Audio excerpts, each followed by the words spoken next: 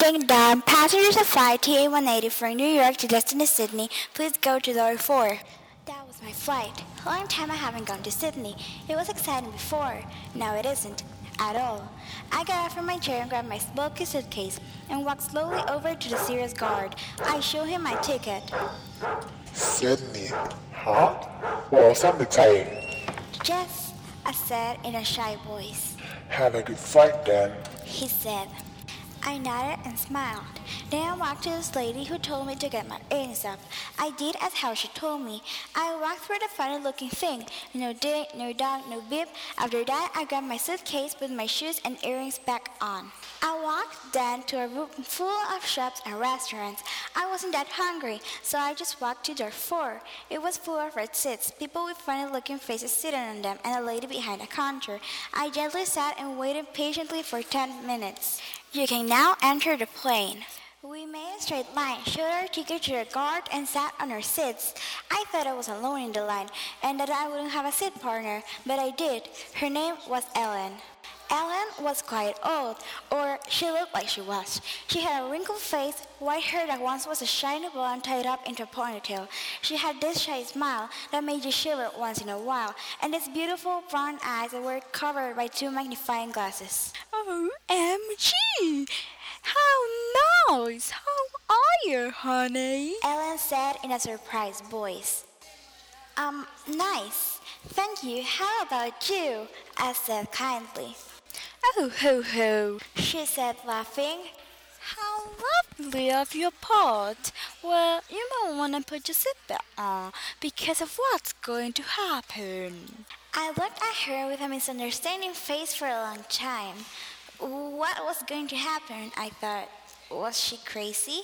Ding dong. Good afternoon, passengers. My name is Jake. I'm going to be your captain today. I hope you enjoyed the flight. I did enjoy the flight, or at least the half hour that we fly. What happened here? Alarm sounding, everyone in panic, Ellen asleep, and the airplane moving. It was just a terrifying feeling. Ding dong. I'm Captain Jake. Sorry for this confusion. I'm sorry, but we'll have to do an aqua landing. I was shocked. I've traveled to lots of places before, but I've never ever in my life done an aqua landing. I remember how I felt. My heart pounding, I breathed hard, I couldn't blink, and I was just still sitting like a statue. Me and Ellen were told to put our life suits on. We did. I had to help Ellen with hers. She really didn't understand. A lifeboat is waiting for you in the sea. A guy said. Then we jumped. The visible strong wind beyond my face. The wind is chilling my hair. The wind rubbing my wide open eyes. And then we landed on the lifeboat. I was pretty glad we were alive. And since that moment, when the aqua landing happened all of a sudden, I swore that I will never, never in my life travel again. 2 years later. I was driving over to Jessie's. Is it weird that she lives across the graveyard? Well, I drive through the dark, creepy tunnel that leads to the graveyard. For some reason, I thought someone was looking at me, so I looked through the retrovisor and... What? Was that a girl? A young pale girl with long black hair pulled in front of her face, covering everything but her eyes, her big blue bloodshot eyes.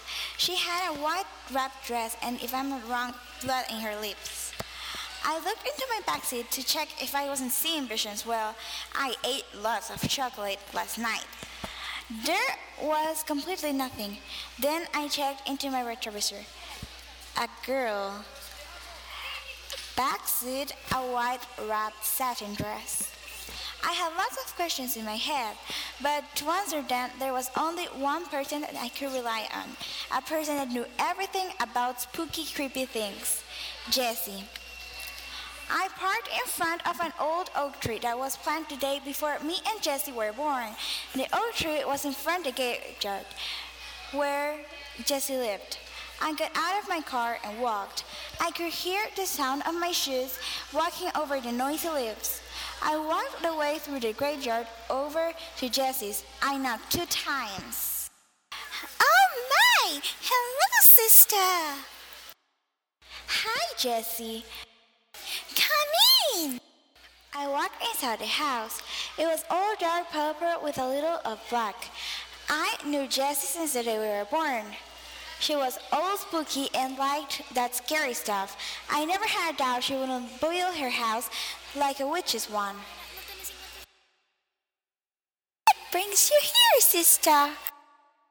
What brings you here, sister?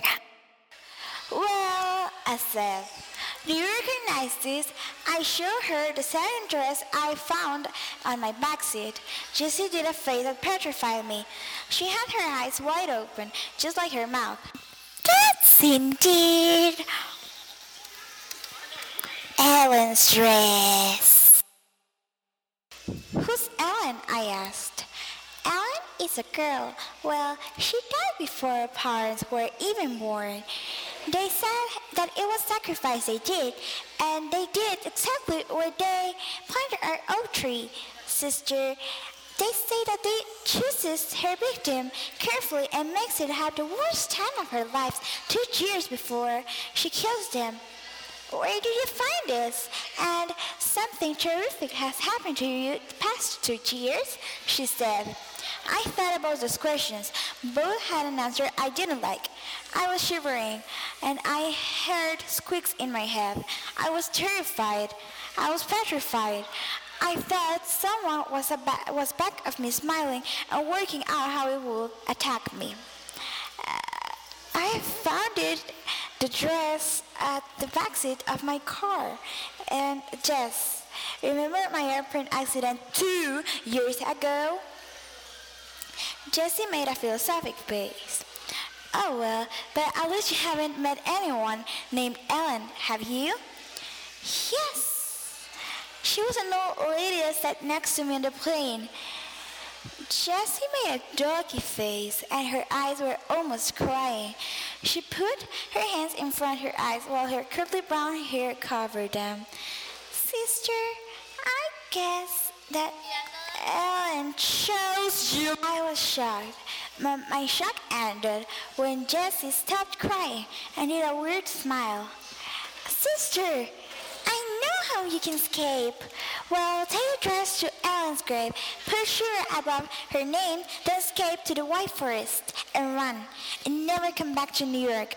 I'll visit you. White Forest leads to Alaska. You should be fine in there. I might even move there. What? I'm not going to Jessie, be careful. Was that a ghost? Was that Ellen's ghost? She had a knife on one of her hands. She grabbed Jessie with one she had nothing on. I tried my best to take the knife. I did take the knife. I was so smart. Out of her to make sure she didn't harm Jessie. Even Ellen looked at me with mean eyes, but then she turned around holding Jessie. She was doing her best to escape, but it was indeed dumb. The ghost was too strong. She'll never let Jessie escape. Then the wooden doors of Jessie's house opened rapidly, and strong wind and leaves were entering the house. I promise, sister, I'll see you at the White Forest. I cried. I knew it was never going to happen. I had to get my sister back and indeed save myself. But at Jessie's house, I could hear this, you'll sooner or later be dead and be here with me. I know where you're heading off to. I have your sister. You'll never be safe. Mwahahaha. That voice was so weak, but in that silence, I could hear it as if someone was shouting at my ear. Ellen, what if we do an exchange?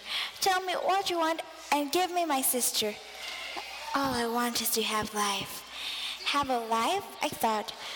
How could I give her that?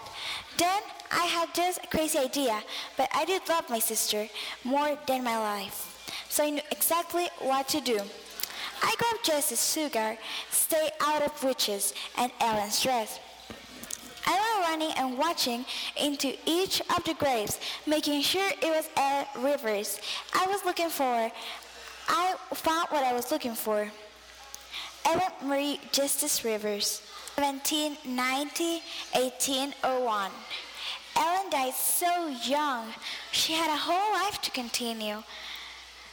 I dropped sugar over Ellen's dress and put the dress in there. I saw Ellen coming out of her grave, following me. I was all calm. Then I ran as fast as I could into the White Forest, the only place where ghosts, witches, and all that stuff couldn't enter. The White Forest was indeed white. All the trees were covered in snow. I thought Ellen could not enter, but she could. She had a human form, her old woman form. I heard Ellen walking, holding Jessie with one hand. "Do you have what I want?" Ellen asked. "First, let my sister free." I looked at Ellen while saying that. Then I turned to Jessie. "Jessie, run to Alaska, buy a home, and live at wherever you want. I shall visit you. Run, Jessie." Ellen let my sister free. Jessie ran as fast as she could and shouted, "See you at Alaska, sister!" I almost cried. "Now you can take my body," I said. "I shall go to heaven and be safe there in God's hands and leave this terrible world." Ellen laughed evilly. Those were my last words.